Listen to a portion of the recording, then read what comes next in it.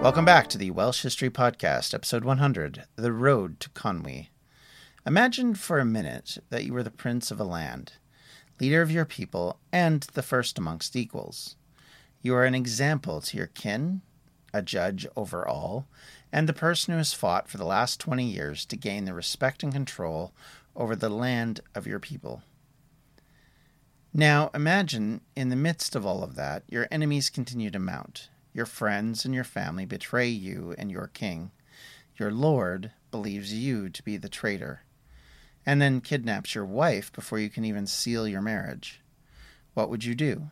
Especially if you believe in your heart, deep down, you were destined to win. You were destined to have victory. You were not really been defeated in any battles worthy of the name. You made one of the most powerful kings of Europe bend to your will and recognize your right to rule, even as they opposed it vigorously. Would you see yourself, as Llewellyn ap Griffith plainly did, as the rightfully aggrieved Prince of Wales? You've been insulted by king and court in your rights to make demands for recompense, keeping in mind that you also broke your word in making the payments as part of the treaty. And this happened as much because your people are broke and poverty-stricken as it had anything to do with your rights and recompense. Meanwhile, lords to the south of you continue to try and steal back land from you, and slowly but surely you are failing to win victories against them.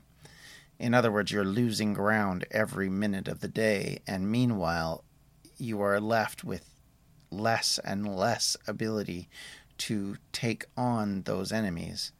Would you feel yourself desperate enough to go to war with the king and his lackeys in a desperate attempt to beat them back once more?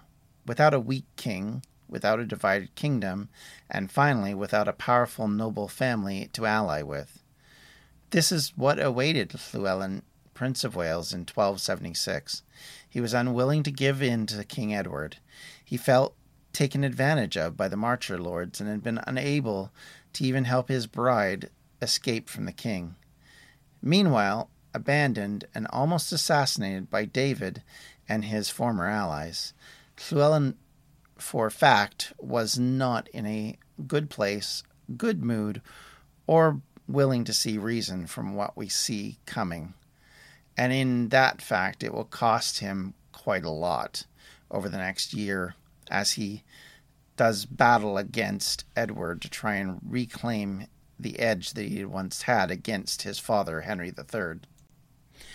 In the meantime, there was one chance, one opportunity, one possible point where the two men could have agreed and maybe have saved the prince from disaster, and really, legitimately, one could argue, could have saved the principality from going and being sundered. And it all comes down to Edward's acknowledgement as liege lord, the paying of homage which Llewellyn had basically avoided in 1273 when he failed to do it to the representatives of the government, when he once again failed to bother to show up to the coronation, and then again when the two men were supposed to meet in December of the previous year, and again were not able to do that. In all of these things, questions arose about whether or not Llewellyn, or Edward for that matter, were really readily able to put aside their differences and actually settle this once and for all. And in the end, in the summer of 1275, Edward came to Chester, once again coming from his castles to the marches in order to try and negotiate some sort of homage from his vassal, for lack of a better word. And once again, Llewellyn demurred from direct confrontation or discussion with Edward, and rather put it off, saying once again that he wasn't safe, couldn't travel into England, couldn't trust that people would look after him, feared for his life or for his safety, and once more seemed to have created a perception, at least on the case of Edward, that he couldn't be trusted, that Llewellyn believed that Edward was not a man of his word. And in the case of one chronicler, described him as raging when he finally left Chester a week later after not having met with his Prince of Wales. This problem and this issue between the two men had now gotten out of hand and was slowly spiraling out of control at this point. As part of the negotiations, and in one part to try and settle the matter before it spun completely out of control, the Pope was requested to get involved, and he sent envoys in to try and deal with the two men. Unfortunately for Llewellyn, he was not considered an equal to Edward. He was still considered a vassal, so thus couldn't be considered on the same level. And since the church had so much control over fundamental issues of politics at that stage, this conception of who was really the leader of whom was a difficult position which he'd been put in. Llewellyn had been trying in the past to try and argue that he was separate from them, to moderate success at times, but at this stage that was all being put aside, and as I said, the Pope and his envoys were effectively agreeing with Edward. Many scholars looking back at this period questioned Llewellyn's abilities and nuance in dealing with the king. It is conceivable that he could have made things right by simply working with Edward, by giving him the homage he required, by acting as a member of his vassals that would show allegiance to him. But the problem at the end of the day is that Llewellyn, I think at this point, had pretty much viewed all of Edward's allies as being against him. They were mostly marcher lords. They were mostly people who had control while Edward was away, and had, in his particular perspective of Llewellyn, done him wrong. And so as time moved along, and as we moved into the latter half of 1275, he may just have not seen a way out of it. He may not have accepted that Edward was still willing to bargain and still willing to come to an agreement. He may have simply seen it as Edward setting him up for a fall and that he had to fight it out. Certainly there is some justification in that, but I think there's also justification in saying that Llewellyn made critical errors in not coming clean over his financial straits, in not being able to trust the king at his word, and working with him to see if they could work it out. I think had they tried that, the next few years might have gone very, very differently, and we might be talking about Wales in a very, very different light.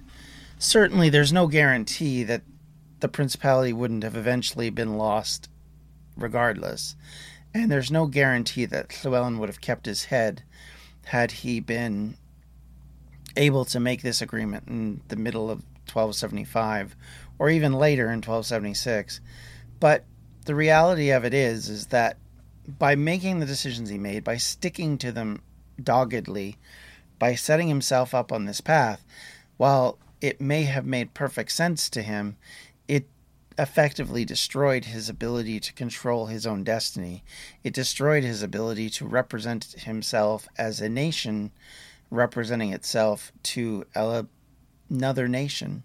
It destroyed his ability to finance and carry out warfare in such a way that he had been able to do in the past, and more importantly, it showed a great deal of lacking common sense when it came down to it. Fundamentally, we have to realize that people are human and they make mistakes.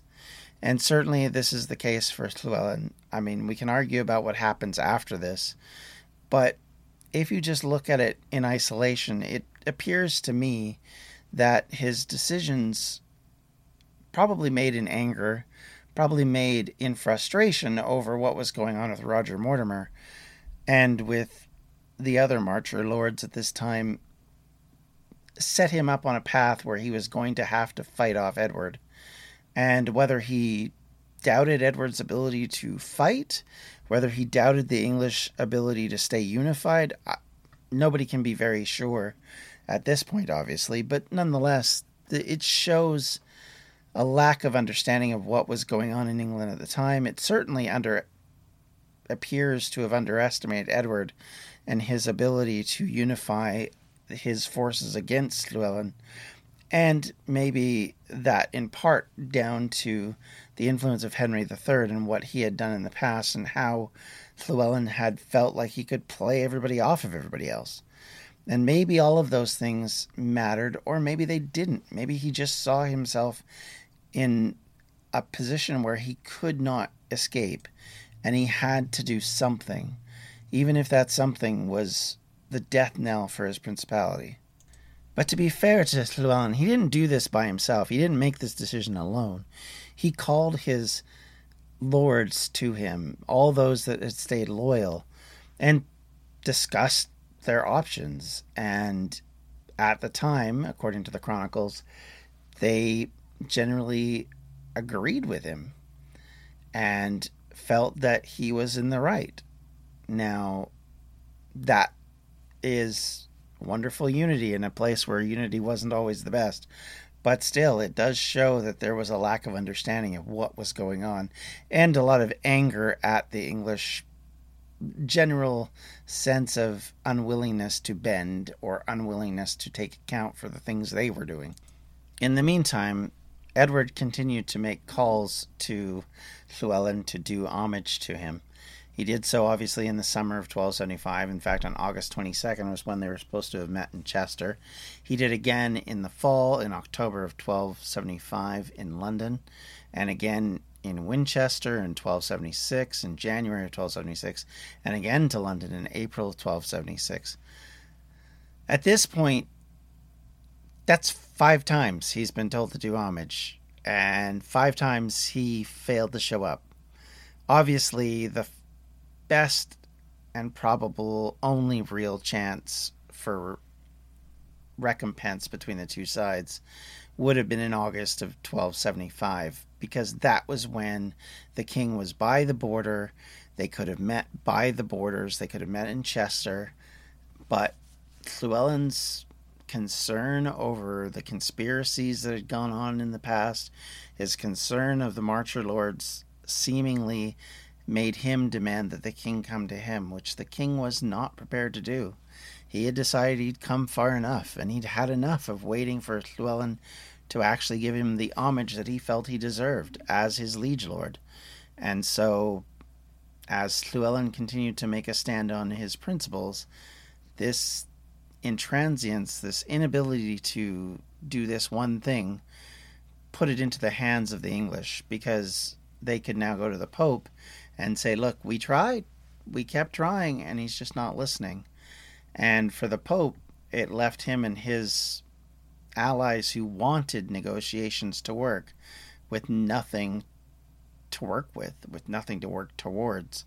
And as time went on and we got farther and farther into 1276, there's only really one way we were going to go at this point. It was obvious that the only way Llewellyn was ever going to listen to Edward was through war, and conversely, the only way that Llewellyn could get his point across was to defeat Edward in some sort of battle, so that he could sort of win the day again, that he could once again appeal to the king from a point of strength, because at this point he was definitely not in a point of strength. Meanwhile, as Llewellyn was trying to push his agenda to the Pope, also, Edward was doing something similar, and he was using the evidence of the marriage between Llewellyn and his new wife as part of the issue. Eleanor was effectively the enemy, according to Edward. Simon de Montfort had been the creator of confusion, the creator of discord in the kingdom. Thus, his daughter would be yet another one of those. That was effectively the argument he would make, and that she would be... Hello, my name is Peter Zablocki, and I'm a historian, author, and college professor. I'm thrilled to invite you to check out Evergreen Network's History Shorts podcast. Every Tuesday and Thursday, join me on a journey through time, exploring the little-known and hidden gems of history. In each bite-sized episode, I'll dive into my original research to bring you intriguing historical curiosities you've probably never heard of, uncovering the fascinating stories that have shaped our world, from forgotten figures to overlooked events. And the best part? I've condensed all this historical goodness into manageable chunks, perfect for your on-the-go lifestyle. Whether you're commuting to work or squeezing in a quick break, History Shorts fits into the little time you probably think you don't have. Subscribe now and never miss an episode of the History Shorts podcast, available wherever you get your podcasts. The Battle of Waterloo was one of the most famous turning points in world history. But what happened next? My name's David Montgomery, and I'm the host of The Siècle, a history podcast that tackles exactly that. Join me as I cover France's overlooked century in between Napoleon and World War I. The Siècle, spelled S-I-E-C-L-E, is part of the Evergreen Podcast Network and can be found wherever you get podcasts. Problematic to peace between Wales and England. So regardless of the fact that she was a woman and in the medieval period perceived to be different and not to be treated as harshly as her brother, she was nonetheless kept captive regardless of what anyone else thought. Edward was not going to let his enemies get together and be able to create long-term problems, at least under the certain circumstances that they were dealing with. So finally, after a year and a half of trying to get the acknowledgement of Llywelyn of his need to show homage and failing to do so, Edward in November of 1276 would declare that his former subject was now a traitor and had gone against the crown, and so thus needed to be taken down, and formally declared war on Wales. And that began so many more problems for Llywelyn. Problematically now for Llywelyn, not only was he facing the Marcher Lords, who were now starting to try and penetrate various border points with Wales, but also his brother David and Griffith ap Gwenwyn were a part of this group of lords and were prominently perceived as carrying the flag of war to Llywelyn's territories.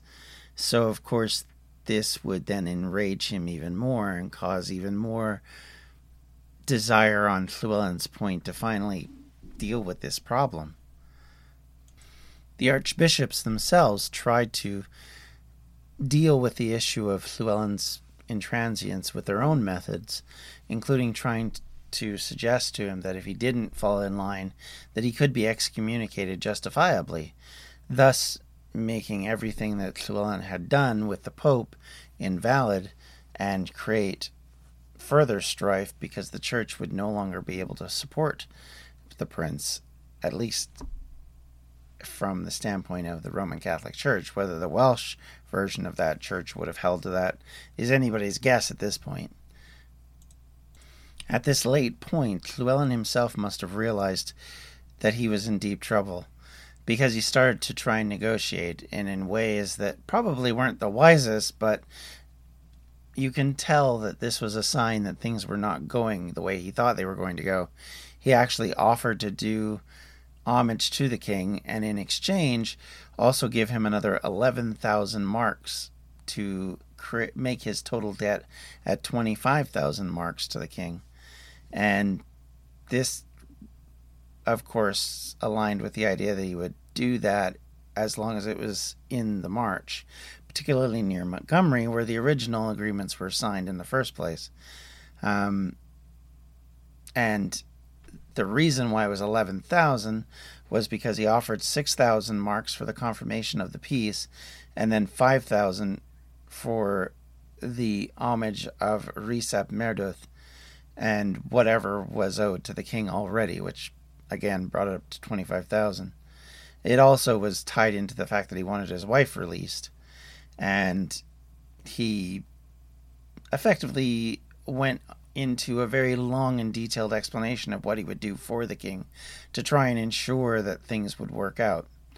And even at this late point, possibly he could have pulled this out, but realistically at this point it was far too late. And Edward, with the ear of Marcher lords and other Welsh lords, probably didn't care anymore and was quite ready to pursue this war which had already come. So even though Llewellyn had finally come to see sense to a degree, it was too late to probably push forward with it. By the beginning of 1277, the English lords began the process of dismantling the principality. They attacked in various locations, both south and west, and all the while the king prepared his mightier armies to take over Gwynedd and to finally wrest control away from Llewellyn. Llewellyn, on his part, had spent most of the year centered on the areas close to the borders, trying to sort out a peace agreement, but at the same time recognizing that he had to prepare for what was coming. The reality was the army that Edward was able to field was so much larger than anything the Welsh had in their possession, and they just were better supplied, better armored, generally in better positions, and unfortunately for Llewellyn, had been developing experience both in fighting him and, in Edward's case, for having gone to the Holy Land and fighting in the Crusades. And so even though this was Edward's first battle in which he was under full control of it, he was an experienced war leader and was ready to deal with Llewellyn, understanding what the Welsh were able to throw at him. And not helped, of course, by the fact that one of his advisors would have been the brother of Llewellyn. With only a couple of months into the battle, Humphrey de Bohun was able to push the Welsh out of the Brecons for the first time, and by March had taken control of most of the area. And similar problems were happening in Doethbarth, where as they were trying to keep the Marcher lords out of Usk and Tywi, they struggled to deal with the larger forces. By the summer of 1277, the English were able to move freely in the south. They had pushed up through the principality and had started to close in on that southern border of Gwynedd, as effectively the prince's entire line fell before the English. In fact, many of the lords who had done homage to Llewellyn in his Welsh native lords around the marches suddenly started to turn on him. All of the loyalty he had imbued because of his victories and because of the strength he had shown in the past suddenly came apart in the press of the English assault. And in a lot of ways, this would be repeated only a few years later. And in all cases, it created nothing but disunity and chaos, and it left Llewellyn with very little. And by April 8th, he'd been forced to even retreat from most of the central sectors of the march that he had controlled up till then. Because of all of this situation, he was in deep trouble and was even losing control over areas that were very close to Gwynedd. By May of 1277, the English had pushed to the borders of Gwynedd, and from the east were able to cross with a fairly large army to do serious damage to Llewellyn's last stronghold. The Welsh lords, of course, had options in front of them that Llewellyn didn't. The king was willing to accept their allegiance, and in the process of that, be able to make agreements with them to keep them in their positions. He also kept their territories safer from assault in signing these agreements, and so in that way was able to maneuver the Welsh lords into what some would call a selfish decision, but from a military and political standpoint may have been the only decision they could have really made, and of course handed themselves into the English control. As the English forces moved into the areas south of Gwynedd, they ran into further difficulty and more stringent defense. Ceredigion was not going to go easily, and much of its armies would flee back into Gwynedd to try and help fight off the English. At this stage of the campaign, Edward had decided that Gwynedd could no longer exist as it once had. It was once again to be split in two. One portion, belonging to the king, would be the old territory that he had owned before Llywelyn had defeated him in 1257, and the other half would then be divided up, some of which by David, some of which by Owen, and even the king possibly claiming Anglesey. But in the process of all of this negotiation, it appears David was starting to bristle against the king and started to get frustrated with what was going on. Maybe David didn't see a split of Gwynedd as in his advantage or in his purview, but rather that Gwynedd would still remain a united spot. Perhaps it was the fact that he didn't like that Edward was including Owen now into the agreement, the elder brother who'd been kept in prison for so many years. And all of this seemed to create friction between the two parties. The king would no longer allow Wales to be a separate entity. He wanted it to be a part of his realm in actuality. And this division of Gwynedd into these particular parts were to set them up as literally just barons and lords and not as separate entities or as princes of Wales anymore. That they should be effectively under his guard and under his management. From here on out, that was the goal. And if Llywelyn could not survive the assault, specifically if he couldn't defeat the English or call them to at least treat, he was going to lose everything. However, at the same time, Edward was charging and creating credit notes with Italian banks to try and pay for this war, which was starting to eat into the English money and obviously causing issues of their own problem. With time running out and Edward having claimed Anglesey and stealing the harvest that the Welsh so desperately needed, Llywelyn knew he was going to have to take one last assault, or in the end forfeit his principality and forfeit his chance at redemption.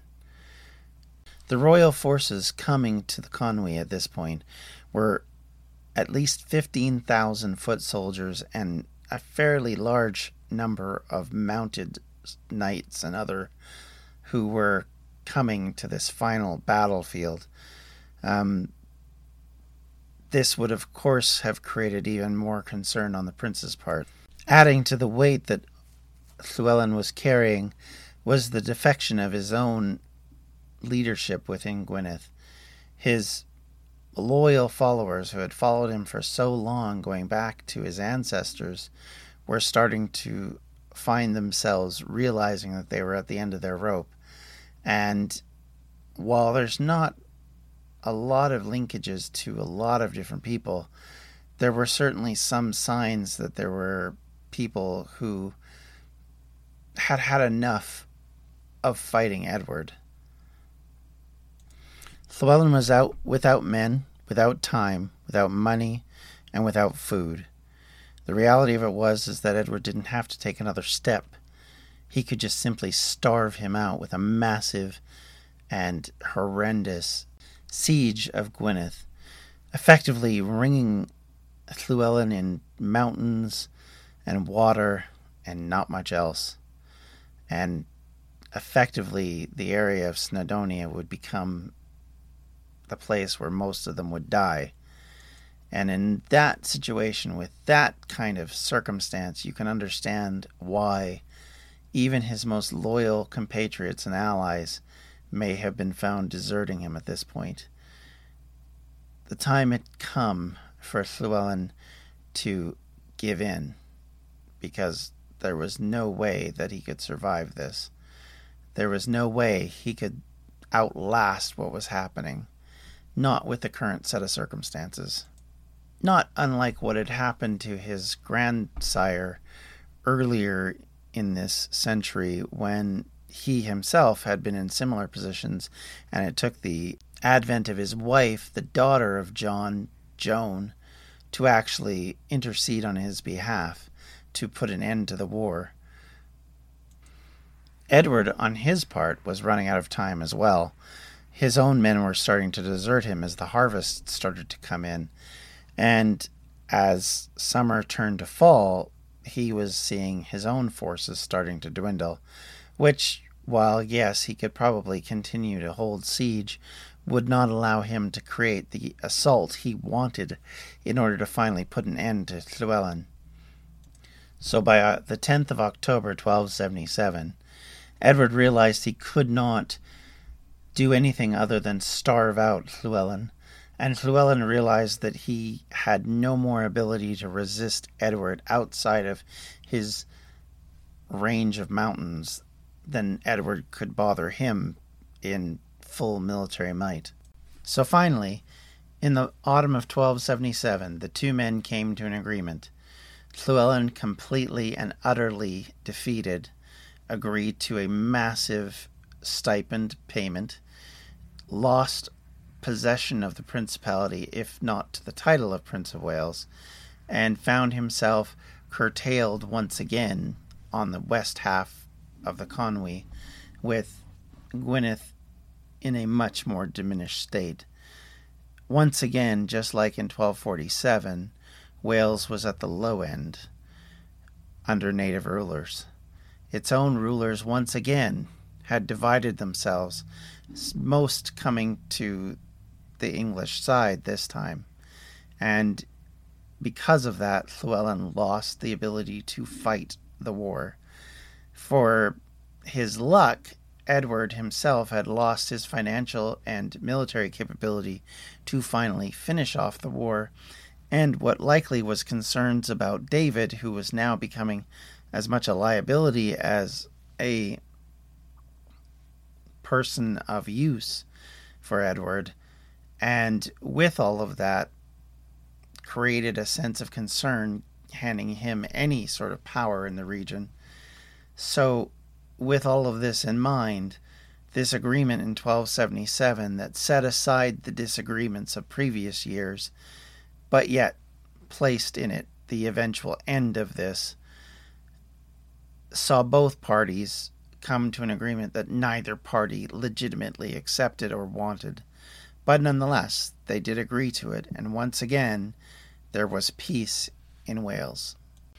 If you have any comments, questions, or concerns, you can always reach me at welshhistorypodcast@gmail.com. You can reach out to me on Twitter at welshhistorypod, or you can always visit us on Facebook at facebook.com/welshhistorypodcast. And thank you, everybody, for listening, and we'll talk to you next time. Bye! This has been a Distractions Media production, and for everything we do, check out distractionsmedia.com. Hello, we have this superb podcast called We Didn't Start the Fire, the only podcast started by Billy Joel. It is the most original, fascinating, and random way to learn the story of the 20th century. Oh, pretty darned random. And we are joined by some pretty incredible guests. I only wrote stuff that I wanted to hear. If it turned out to be a hit, it was pure dumb luck. With me, Katie Puckrick. And me, Tom Fordyce. This is We Didn't Start the Fire, the only podcast started by me, Billy Joel.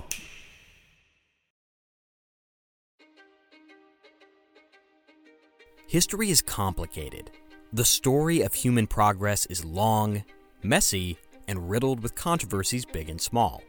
On Conflicted, we dive headfirst into history's most infamous events and contentious figures. We try and untangle the good from the bad, the fact from the fiction, and the monsters from the misunderstood. Was Genghis Khan a murderous butcher or a civic pioneer? Did the Allied powers go too far in firebombing the German city of Dresden at the twilight of World War II? And how did the Marquis de Sade acquire such a sinister reputation? And was any of it true? These are just a few of the tough questions we wrestle with and investigate on Conflicted. So if you love history or just enjoy a good story, please join me, your host, Zach Cornwell, for a fascinating new topic each and every month. Conflicted, a history podcast, is available on Spotify, Apple, or wherever else you get your podcasts. I hope to see you soon.